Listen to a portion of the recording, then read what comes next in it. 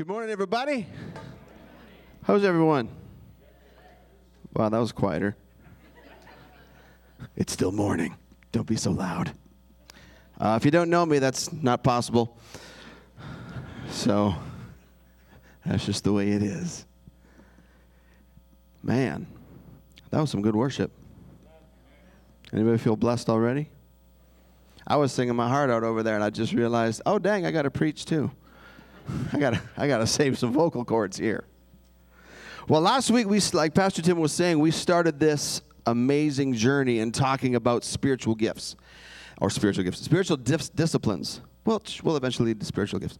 But spiritual disciplines, and man, if you were here or you were watching online, that message was jam-packed. There was a lot to process, a lot to unpack, which is fantastic because it kind of left no stone unturned for what the direction that we're heading in. So if you haven't had a chance to listen to that message or watch it on our channel, go back. Even if you were here, your mind like mine might still be spinning, because I was watching it yesterday and referencing back and forth what I was going to kind of share today. But this morning, we're going to talk about this spiritual discipline called meditation. We have this, well, we'll get into what our mind said. When we hear that word, sometimes our minds go cuckoo, you know, because we have this picture in our mind of what meditation is. Like it's with your knees crossed in a corner, kind of like, that's just weird. I don't know why that's equated with meditation, but we have these pictures in our brain that's what it is. So last week, Pastor Tim gave us a couple of definitions, and I just wanted to revisit those real quick of what spiritual disciplines are. It said spiritual disciplines are practices of a disciple of Jesus that can engage to intentionally allow the Holy Spirit to form their life more and more into the image of Christ over their lifetime. No biggie, right? No problem at all. Easy peasy. Or as Andy Crouch put it, a set of practices to guard our hearts and guide our lives. And I was thinking this week as I was preparing, and I was thinking and kind of putting my notes together, which normally culminates on a Saturday night, which happened again. But that's okay, because God is speaking, God is working, God's doing something. And I tried to think about why, because I even think in my own life, spiritual disciplines are hard, because we need to be intentional about them. We need to make space for it. But also I wondered, why is that such a hard thing to jump into? And I kind of thought about it, and I asked God, what is the hard thing about it? And then I believe God dropped this little nugget of a truth bomb into my heart. And I thought to myself, so many people have a hard time with the word spiritual discipline because they have a warped and distorted view of what the word discipline means. Some of you just thought of something in your life. We have a warped view of what discipline means because discipline equals trouble, right? I work in a middle school. 9 times out of 10, discipline means trouble. They're kids. They're precious. Most days. That's why we pray for our students, because they're faced with a lot of junk and a lot of things that I never had to deal with as a child. They are bombarded on the daily. So keep praying for our students. Keep praying for our teachers. Please pray for your teachers. But why is it so hard? Here's what the dictionary says about discipline. It's the practice of training people to obey rules or a code of behavior using punishment to correct disobedience. Well, that sounds special. I'm breathing lighter now, right? That's so much more fun. Not really. When our only motivation is to do something so we don't get in trouble, it's not a reception thing. That's just, I'm doing it so I'm not in trouble. I was a kid once. I remember doing stuff that antagonized my parents. None of you did, though, because y'all are amazing.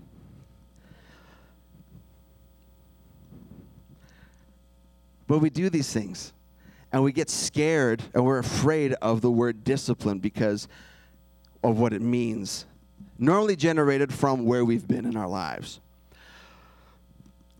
We need to see spiritual disciplines as something necessary, something that we need.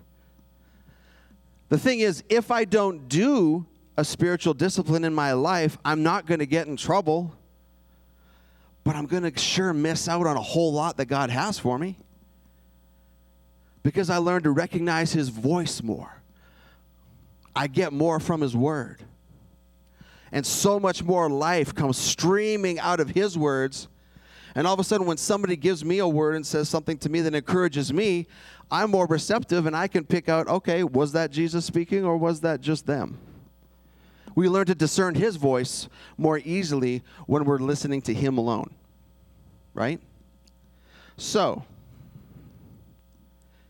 I don't know if this has ever happened to y'all before, but you've ever had something happen in your life that at that very moment you were just unable to think rationally? Anybody? Okay, only 5 of you put your hands up. The rest of you are like, I'm not putting that up, man. Thanks, yeah. It's like, you almost hit the TV off the wall back there. Me. Sometimes when we have to make those little decisions, we kind of just feel paralyzed about what we have to do or what we have to make a choice to do. Or there's those monumental moments where you just can't think straight. We're caught off guard and our mind just seems to shut off. Our hearts are racing, our spirits are in overdrive. Our bodies feel it, but our minds have turned off. Sometimes that's just self-preservation and protection. It's just kind of saving it. We receive news like what we were just praying about this morning. We receive news that is not good. Maybe that news is from a doctor. Maybe it's from a family member. Maybe it's job-related. Whatever it is, it's not good. We feel it in our bodies, but our minds have a tendency to just go blank. Anybody ever been there? Where you just get to that point where you're just like, I got nothing. Which is such a beautiful place to be because you leave room for the Holy Spirit to jump in and start speaking to our hearts. Because when we reach that point where we got nothing, He is our everything. He brings it. Sometimes He brings it whether we like it or not. And then we realize, oh, I did need that. Thank you, Jesus. I needed that more than I knew.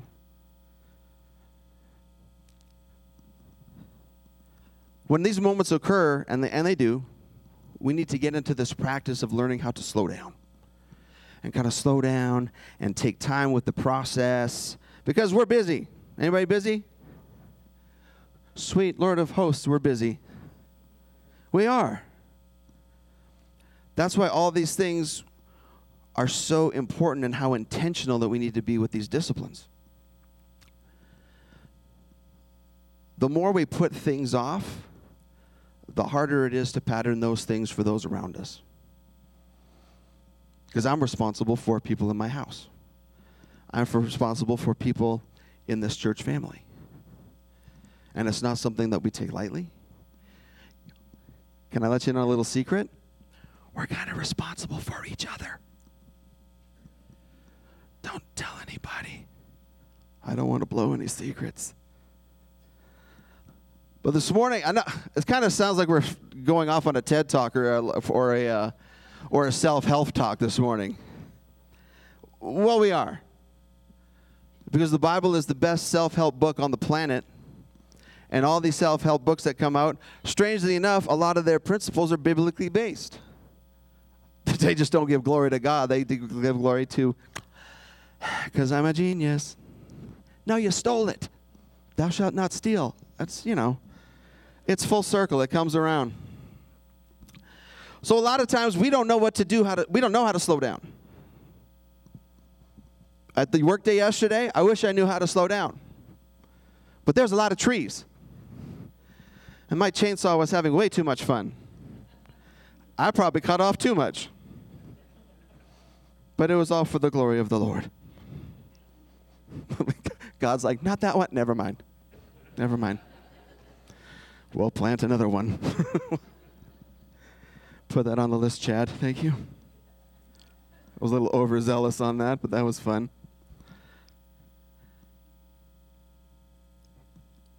The thing is, when we try to hang on to something, we're often hanging on so tightly to the things that we need to let go of. We hold on to the wrong thing. It's like, I don't know if you've ever seen that picture. It used to be I think it used to be like a teacher poster or something like that, and it had this cat just hanging on the screen, and it just has this like wide-eyed, distraught look on its face, and it says, "Hang in there." Everybody ever seen that? Ever felt like that?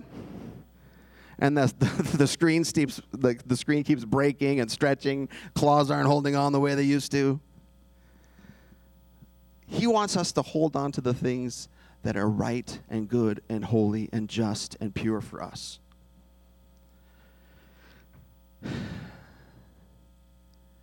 God did not create us just to simply endure. He created us for so much more.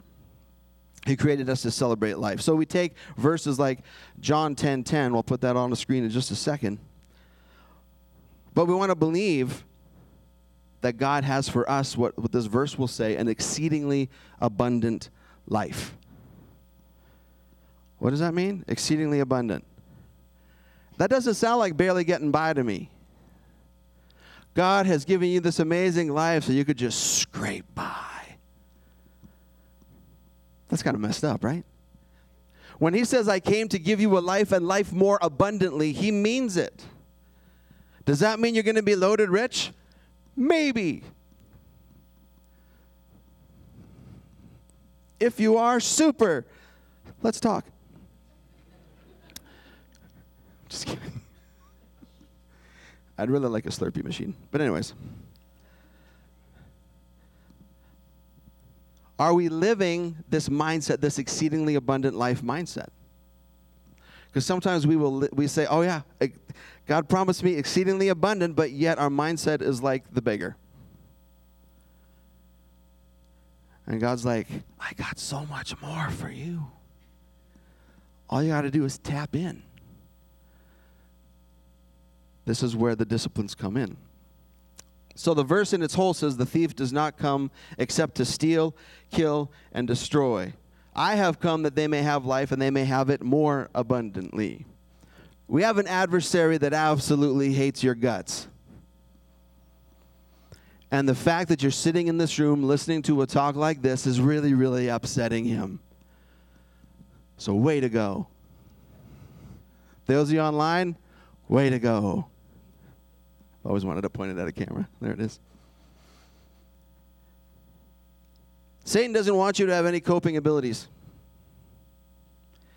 He wants to destroy your heart, your hope, and your spirit. And how does he do that? By taking God out of our presence. Why? How does he do that? Distraction after distraction after distraction. There's this little demon called the iPhone. I say that lightly, but it's not really. I have one, don't worry. Bless it every day. But when Jesus comes to give us abundant life, when we think of this idea of meditation, where does our mind go as believers? Where does our mind go as Christians? We get suspicious of the idea. Because like I said, we have this preconceived notion in our brain of what meditation is. So today we're actually going to take this really, really broad stroke of the many facets of biblical meditation and what that means for us. And hopefully by the end you'll have a clearly, whatever you want to do, just as long as it makes more sense.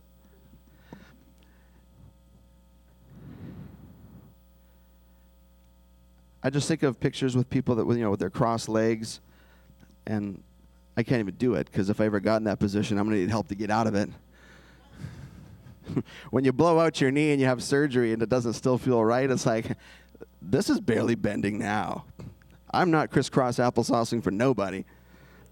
I mean, if Jesus wanted to, he's going to have to heal that knee then, so that'll be good. I'll just kneel. That's fine. It's easier. Then you're not pretzeling your legs. A lot of us don't meditate. We don't do spiritual disciplines because we simply don't know what it is. We've heard the word.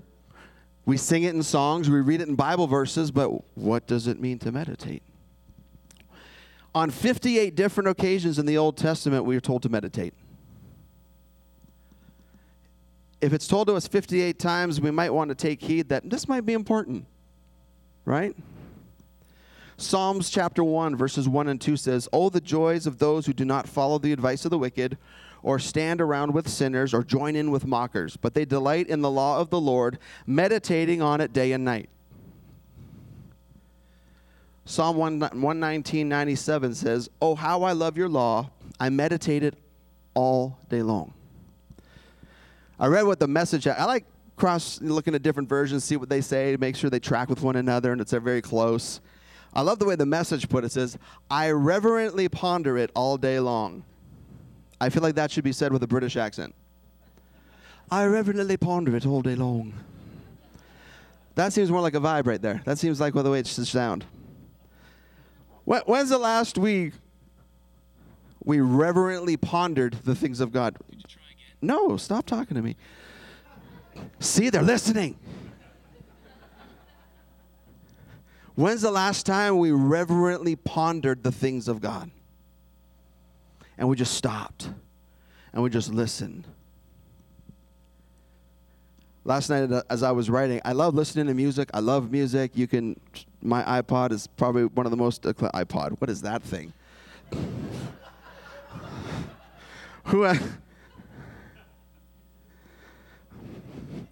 My iPhone 15, I don't have that, but my laptop, I was just playing music, and I love music, but sometimes, I don't know if this is you, but when you kind of start listening to music with words, either you start thinking the words or you start typing them.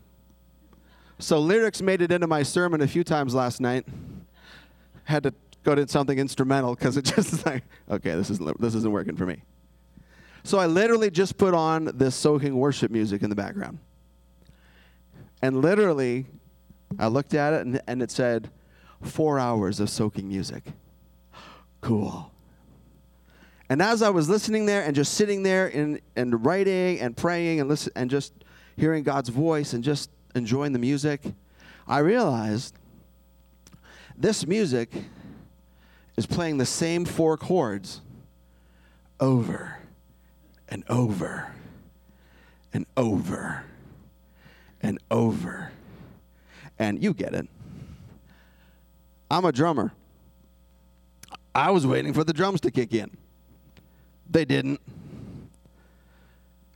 So even in the midst of an instrumental song, I found myself distracted by a chord progression that had like a angelic choir in the background and strings, and it was beautiful. And I'm worried about, that's only 4 chords. For 3 hours, I've been listening to 4 chords. That's all I got out about my time with Jesus? I need to focus more. Right? I was distracted by 4 chords. So, not good. Psalm 63, 4-7 says, "I will praise you as long as I live, lifting up my hands to you in prayer. You satisfy me more than the richest feast." And I like feasts. "I will praise you with songs of joy. I will lie awake thinking of you, meditating on you through the night. Because you are my helper, I sing for joy in the shadow of your wings." The point of meditation is simply to connect with God. That is the point of it. The point is to listen to God's plan and desire for each of our lives. It's literally that simple. It's a time to draw close to Him. But there's something about meditation that can be scary. It's not concrete. It's not like reading the Bible where you hold the book in your hands and the words are given to you. meditation is simply just between you and God. And it is a special, special moment. And maybe that in itself sounds daunting to you. We come face to face with God alone in that moment. I've heard of people having their prayer space, their prayer closets, this is where I go to spend time with Jesus. I know some people will drive to the beach, set up for the day, and that's their sanctuary for the day. That's where they meet Jesus. That's where they hang out and meditate.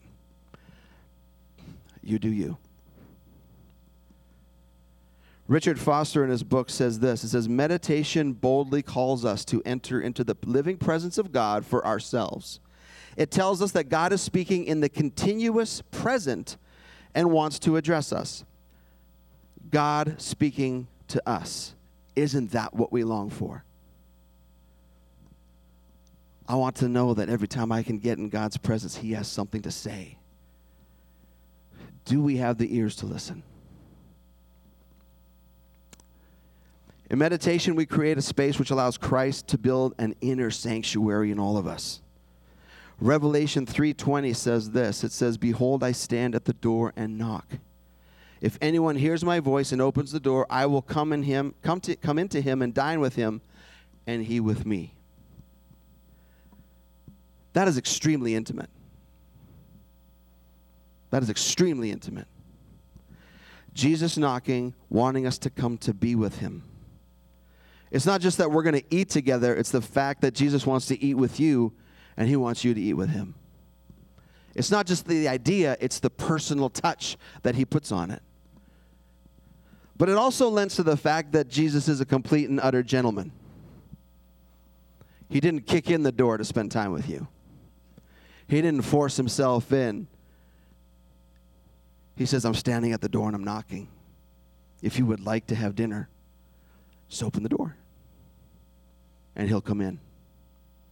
He's a complete gentleman. So in a sense, meditation opens the door, and the aim is to bring this living reality into all of life. We become a portable sanctuary, and the presence of God is brought into all we are and all we do. That's what meditation is. So, let's look at what meditation is. So when you're kind of talking about things like this, it kind of leans less to the ideas of a sermon and more to the idea of a teaching. Because it's like an education. I'm educating myself. I found out stuff that was pretty cool when I was doing this. So hopefully you find some stuff that you find really, really helpful as well. So what is meditation? How is this different from, say, like the New Age or Buddhist meditation and things that they talk about? This is the people, okay? These are the people that crisscross applesauce for hours and hours and hours, and I don't know how that's humanly possible, but they do it. You never see pictures of them getting up, though. That's a different point. See, the goal of Eastern meditation is to empty our minds.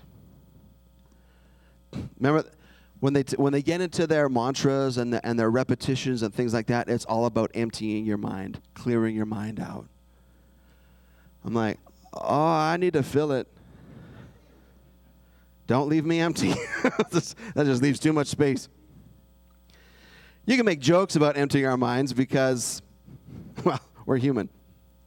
Eastern meditation seeks to detach one from the world, to be freed from the burdens and pains of life, which all sounds good on the surface, but there's no God we can attach to because the goal of that meditation is detachment. It's meant to separate from everything. The difference in biblical meditation is that our job is to separate from everything so we can connect to one thing. Detach from all the junk and spend your time focusing on the one true King. That's what our goal needs to be. We detach ourselves from the worries, the anxieties, and all the things that we're going through, and we attach ourselves to Jesus. Dietrich Bonhoeffer said this. He said, just as you do not analyze the words of someone you love, but accept them as they are said to you, Accept the word of Scripture and ponder it in your heart as Mary did. That is all. That is meditation.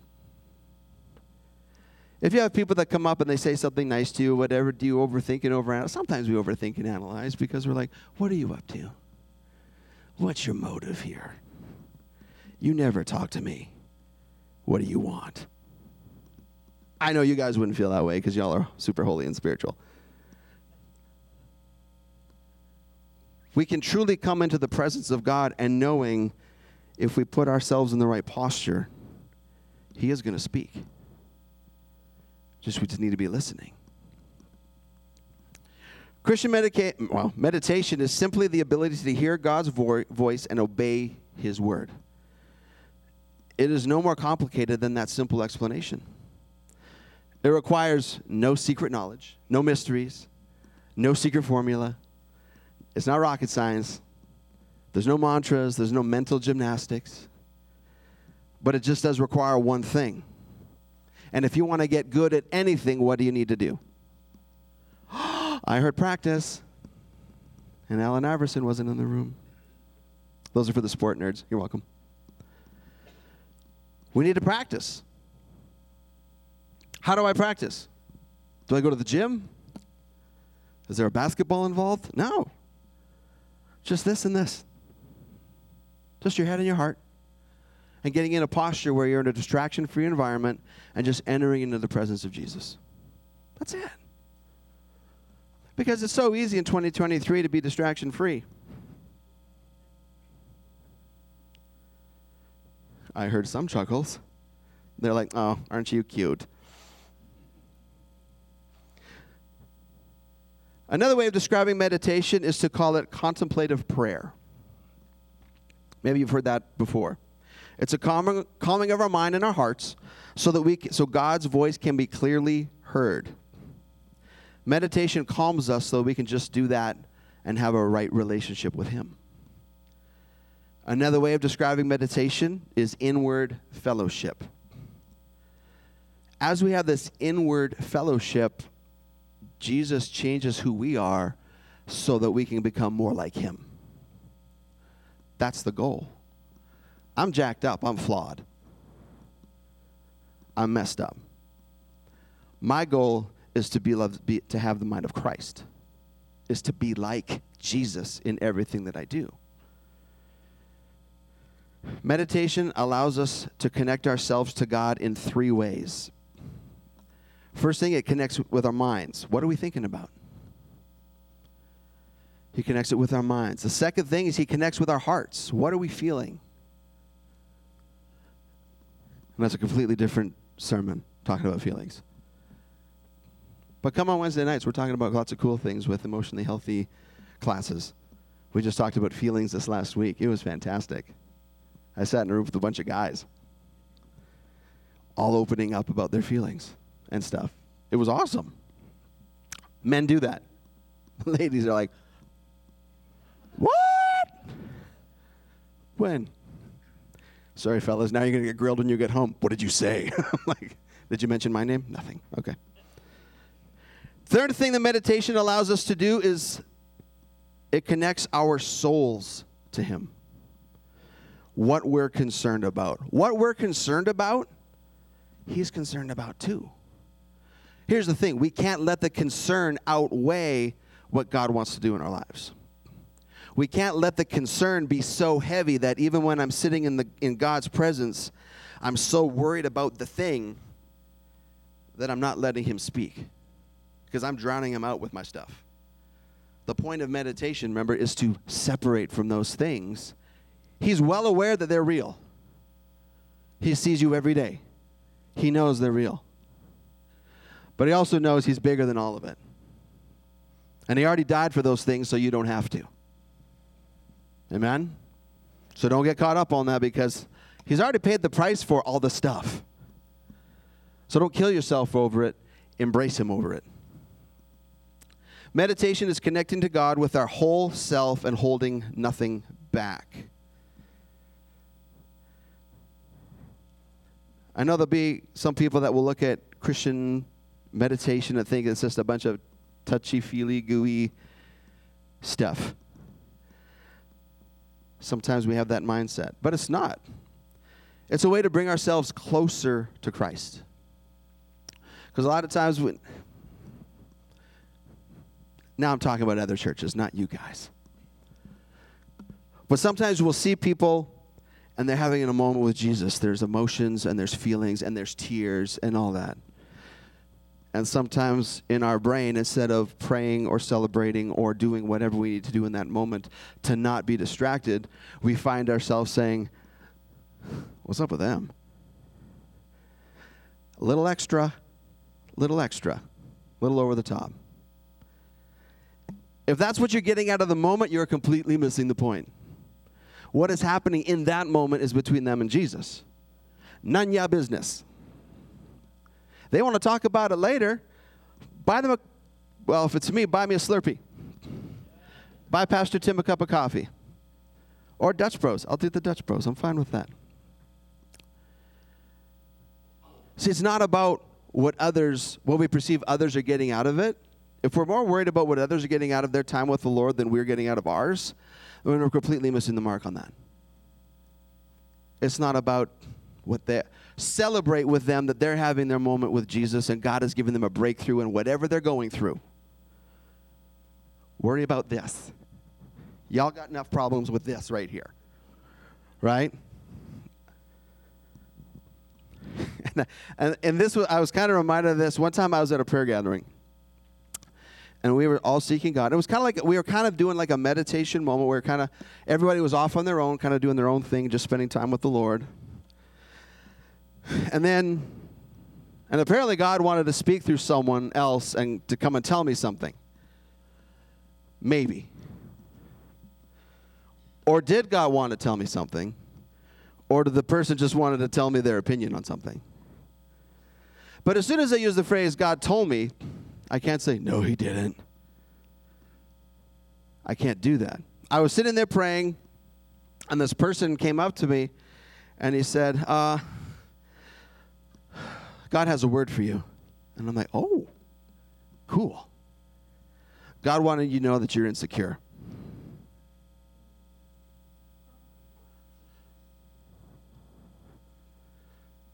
Thank you. Thanks for that. I'm done. It's like, I'm done focusing on Jesus right now. Because whatever that was completely derailed my focus. Because my focus no longer shifted on me and Jesus. It focused on how flawed I am.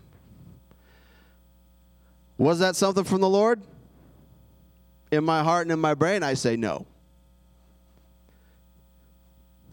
Trust me, if I'm insecure, I'm well aware.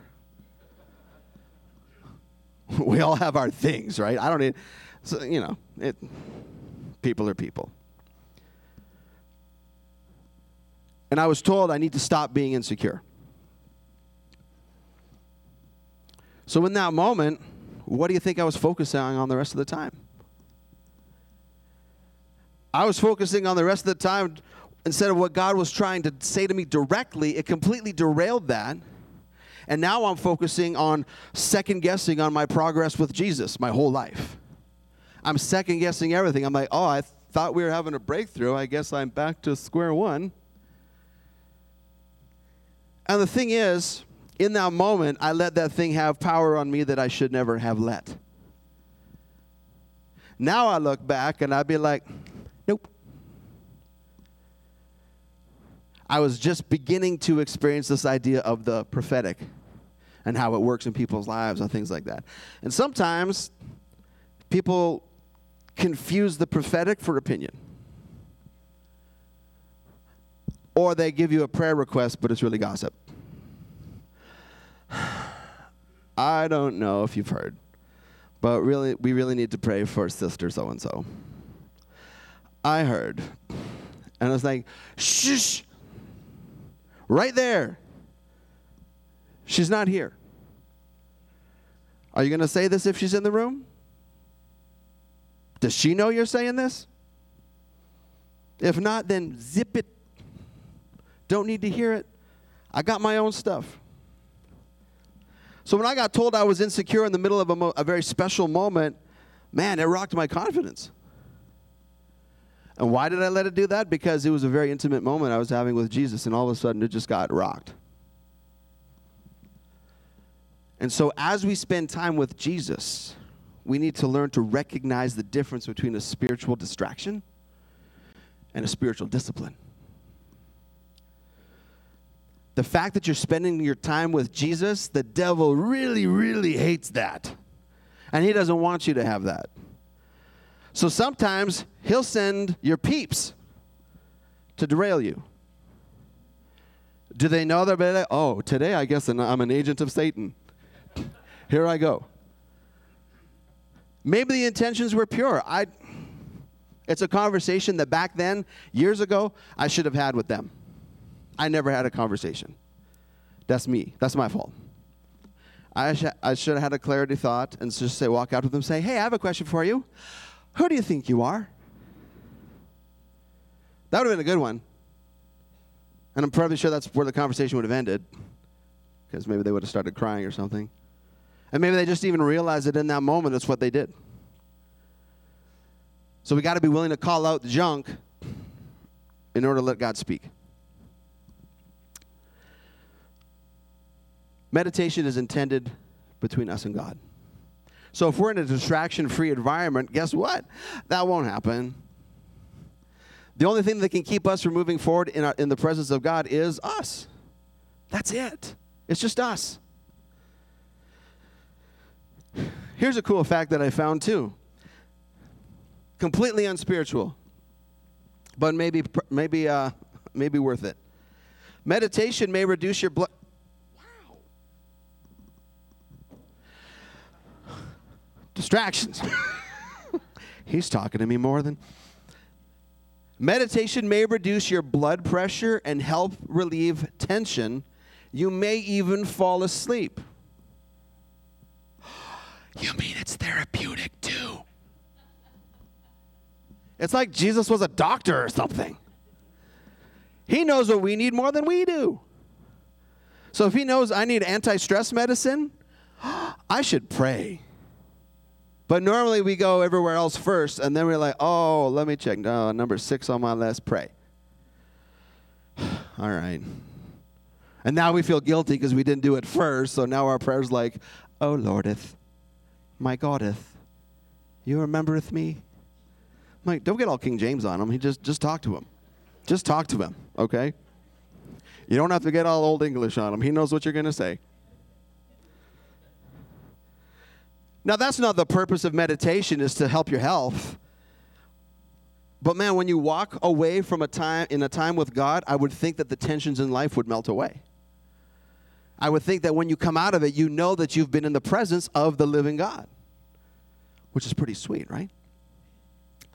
So then as you look at this, how do we enter? Number 2 is how do we enter? So we kind of laid what meditation is. I think you got it, that it's like, it's just you and Jesus hanging out. That's it. That's all.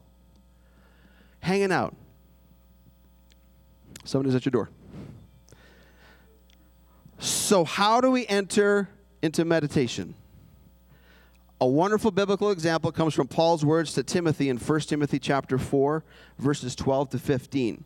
It says this, let no one despise your youth, but be an example to the believers in word, in conduct, in love, in spirit, in faith, in purity. Till I come, give attention to reading, to exhortation, to doctrine. Do not neglect the gift that is in you, which was given to you by prophecy with the laying on of hands of the eldership. Meditate on these things. Give yourself entirely to them, that your progress may be evident for all. See, a lot of times we like to use this verse, but we cut it off for young people. Say, oh, let nobody despise you because you're young. And we stop there. Those other verses are jam-packed full of instruction. Look at that. Yeah, have nobody disrespect you because you're young, but be an example in word, in conduct, in love, in spirit, in faith, in purity. Holy mackerel, that's a lot. That is a list right there. Freak anybody else out? So what you're saying is that people watch us. Be an example in all these things. The word meditate here means to consider something, to remember, to muse, to rehearse something in your mind. I like the way he says it at the end. It says, Paul is calling Timothy to rehearse in his mind all the things which God has given him. Paul says, meditate on these things. What things? It's right there. Meditate on these things. Give entirely to all those things, that your progress may be evident at all. Of what? Do not neglect the gift that is in you. Strive for the gifts. You all have them. And like what Pastor Tim was saying, coming into this setting together is for all of us to showcase our gifts together, because the purpose of our gift is not for us, it's for everybody else. It's for the purpose of lifting up others that are in the room, somebody who may need something. We all help each other. That's a beautiful picture of the body of Christ. Timothy is to meditate on what it means to hold on to the word, conduct, love, spirit, faith, purity, reading, exhortation, and doctrine. That's a lot. Easy peasy, right? How do we meditate on these things? Are you ready? Everybody got their pens ready? This is going to blow your mind. Talk to God about them.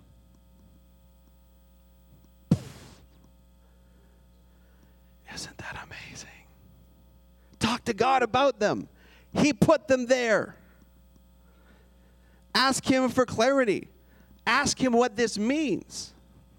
Ask him. Do you think whatever you have to ask him is going to stump him? Have you seen the universe? Nothing. Nothing's going to stop him. Nothing can stump him. He created you. He knows everything about you. He knows everything about you that you don't know about you. He knows what's going on. A gentleman named John Ortberg says this. He says, why is it that when we speak to God, we are said to be praying, but when God speaks to us, we're said to be schizophrenic?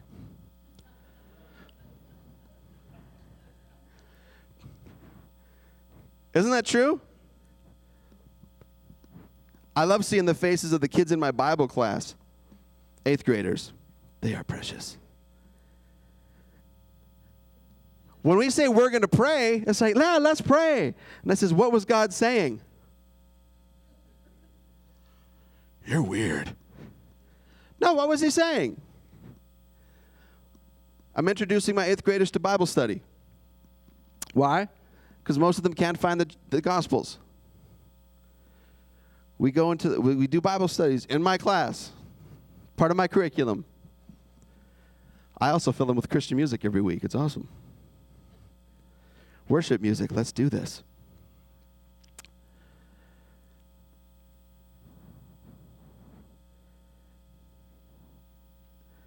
If someone said, I heard from God this morning, or they said, God told me I needed to do something, if you've been around for a while in the church and been a Christian for some time, we're familiar with that. But it's like the first time somebody shows up to church, they accept Jesus, and then they get asked, are you washed in the blood? Oh, what do you guys do here? That sounds weird. There's a familiarity to it the more we get used to it, right?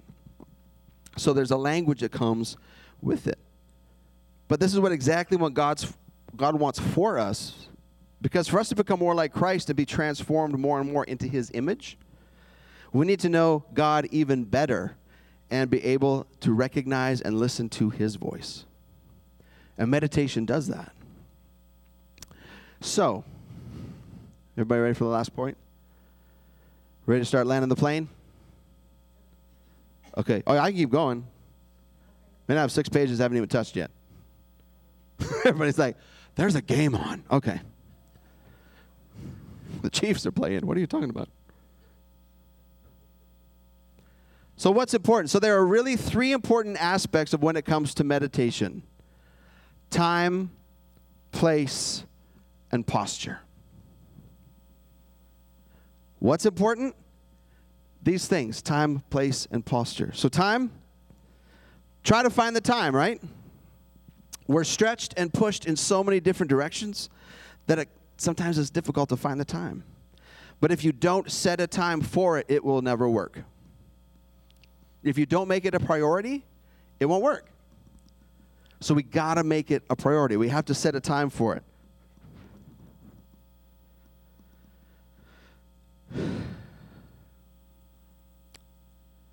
Look at your schedule, block it out, set an appointment for you and God. Make it a priority. Make it an essential appointment in your day or your week. Put a little star on your calendar if you have to. Make it precious. And literally, it could be any time of the day. I would recommend not doing it when you're exhausted, but that lends to that, I might get some rest. Anybody ever fallen asleep reading their Bible? Nobody put their hands up. Liars. Come on. Thank you. I got you, brother. Like you're in the middle of a really good chapter, too, and you're still here. Okay. It happens. We get tired. The Lord doesn't sit up and look at this guy.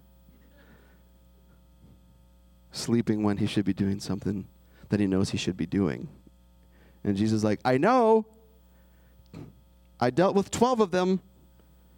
A lot. I know what's happening right now. So it's basically whatever works for you as far as the time, because we're all wired differently and our schedules are all completely different. So there's no right time. Just make time. Whatever works for you. Now, the next thing, find the right place. Make sure it's a comfortable place. I got here this morning, went to my office, my chair, and instead of sitting on a generator, I thought I would go sit in our lovely remodeled nursery cry room thingy. It's delightful in there. Even if you don't have a baby, you should go check it out. The couch is amazing. So I went in there, went over my notes this morning, listened to the worship team practice and things. It was fantastic. It was perfect. Put yourself in a posture in a place where you can be distraction-free and you don't have to worry about ring, ring, ding, dong, or your Ring doorbell going off. So just put your phone on mute. What? I might miss something. Yeah, probably. That's okay. It'll be there. It's called notifications. It'll be there when you get to it. A chair, sofa, the floor, whatever you want to do. Should just be free from interruptions. Can you turn off your phone? Yeah, I said it. Turn off your phone. Put it in another room. And take off your watch.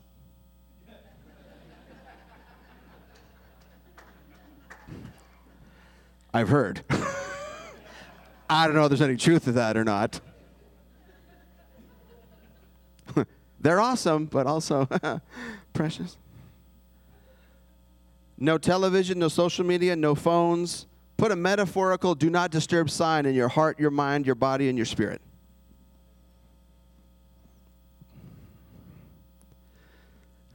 I heard this quote, and I thought it was very powerful. If we as this present generation continue to be distracted from spiritual disciplines and find them optional, the next generation will find them unnecessary. Did you grab that? Should I say it again? Okay, I'm going to, because it's in my notes to say repeat. If we as this present generation continue to be distracted from spiritual disciplines and find them optional, the next generation will find them unnecessary. If we don't pattern that for them, all they're catching is our stuff. All they're catching is our chaos. And let me tell you, speaking from experience, kids pick up on chaos. And they start living the chaos. If we aren't patterning the right thing for them. It's a big deal. Guess what else? Also, I want to pattern it for my neighbor. You know, the one you hope that doesn't come out of the garage to talk to you when they pull in. Quick, kids in the house, they're home, they're home, they're home, they're home, they're home. Y'all are laughing because y'all thought of someone when I said that. Like, they're here, they're here, they're here, they're here. Why isn't the remote working? Just saying, it happens. As we set the tone, others will follow. Enter into a sacred space. This is your time with God. If you're filled with anxiety and concern, intentionally pick a position which signifies peace and relaxation. Remove yourself from anything that would give you, I use the word triggers. Hate the word, but that's all I had right now. Remove yourself from the things that would spark that in your mind and in your heart. You can simply talk to God as in prayer, but then spend time trying to fill your being with His presence. Sometimes, I don't know if you've ever been with someone who's gone through a trauma or gone through just a really, really hard time. Sometimes all you can do is just sit in their presence with them and keep your mouth shut. They don't need you to say anything. They just need you there. And sometimes that's all. Sometimes you got nothing to say. And don't over-spiritualize the moment. Just be present. Because that means more than anything that we could say. And then words will come as they're ready and willing to open up. So kind of like the same thing when we're in the presence of God. Get in God's presence, but shh. There's nothing that we have to say to Him that He doesn't already know. But He also likes us to verbalize those things with Him. Because out of the mouth, verbalize them. Say things. But also once we verbalize, you don't need to elaborate. I've prepared a thesis for you, O Lord. Say your thing, and then listen, and rest in His presence. Because there's nothing more sweeter than that. Meditation can look differently. Maybe it's focusing on scripture that you read and talking to God about it and what it means for you. Maybe it's singing a song that you have in your head, singing it and praising God as you worship. Maybe you lift your hands when you normally don't. Maybe it's doing something a little different but safe. Maybe it's sitting in nature and giving thanks to God for the blessings you are feeling. Maybe it's laying your burdens at His feet, seeking God's help and wisdom in difficult moments of life. Maybe you need to make a decision and you don't know what to do. So you spend that quiet time with God and talk to God about what's happening, because whatever you bring to Him has not taken Him by surprise, and it does not shock Him. He's just waiting for the moment to speak into it with you. And when we give Him that opportunity, He will speak. I guarantee it. He will speak. Man, it sounds a lot like prayer, doesn't it? It's connecting to God on a very, very intimate level. So again, Jesus today is knocking on our hearts. He wants to enter in and be with us. Take the time to experience His power and presence and draw nearer to God as you experience His power and presence.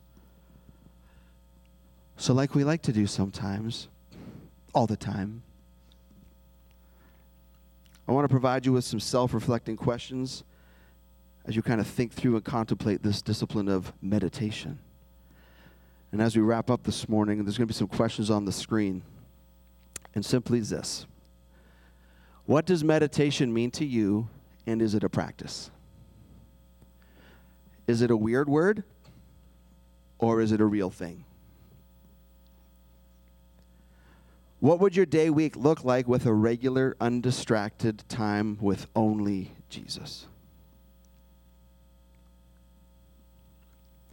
And then if your brain just said, it would be way better, it would probably kind of set my mind at ease about a lot of things, give me less anxiety and stress, and give me peace, then that floods over to question 3. What are you going to do about it? So what's next? And let me say this. Jesus is not sitting in heaven with a clipboard and a stopwatch. It's not a, Only meditated on 2 verses today. The third one was a doozy, but he completely missed it. He's not keeping score. He is, if you have dogs, I have one dog that, he's dumb. But he's my dumb. His name's Rocky. He's my bulldozer. And then I have Kai. Kai's my resident psycho. But either one, when you come home, where have you been? And they're so excited that you're home. I'm like, oh my gosh, where have you been? Do you want to go outside? You want to go outside? Let's go. Let's go beat up a cat. Let's go find something. Let's go. Come on. They're so excited that you're home. You know, whenever you enter in the presence of God, Jesus is like, he's here. She's here. Oh my gosh, I can't believe it. They're sitting down. Oh my gosh, the Bible's open. Oh my gosh, from the book of James. Hard book. Great book. I don't know if Jesus is hyper, but he's really, really excited to spend time with you. Because guess what? He does it independently with people all over the globe at the same time and still gives them personal attention every time. He's not daunted by numbers. He just loves to be with you. So as you go through your week this week, statistics say it takes 28 days to form a habit. They say it takes twice as long as that to break one. So if we're in a habit of not doing spiritual disciplines, how much more intentionally do we need to be in order to form a new habit? Because the old habits really, really, really want to creep in. I can do it tomorrow. I'll procrastinate tomorrow. Some of you will get that on the way home. We wait. Don't wait. It's whatever you can give is what he wants. It's not, like you said, he doesn't have a stop clock. Take the necessary steps and have a very, very special distraction-free time with the Lord. Take time to be mindful of the time, place, and posture of your time with God. So what has become like our, I don't like the word custom, but I think it's powerful when we are able to pray a blessing over you as we wrap up this morning. Is it okay if I pray a blessing over you? Okay. I wrote it, so I didn't have to remember it. Let's pray. God, I thank you for your word. I thank you, God, that you want to spend time with us so very much. And you are an intimate God. You are a personal God. You are an active God. And you are an interested God. So, Father, throughout this week and beyond, I pray that you would give us the strength and the courage and the intentionality to spend time with you. I pray a blessing over my friends in this room and those watching online, and that the Lord would make himself more real to you than ever before. And we do ask for that strength, that intentionality, that discipline to spend time with you each day so that we can know you more, hear you more clearly, and feel your embrace in our lives. In the mighty name of Jesus we pray. Amen.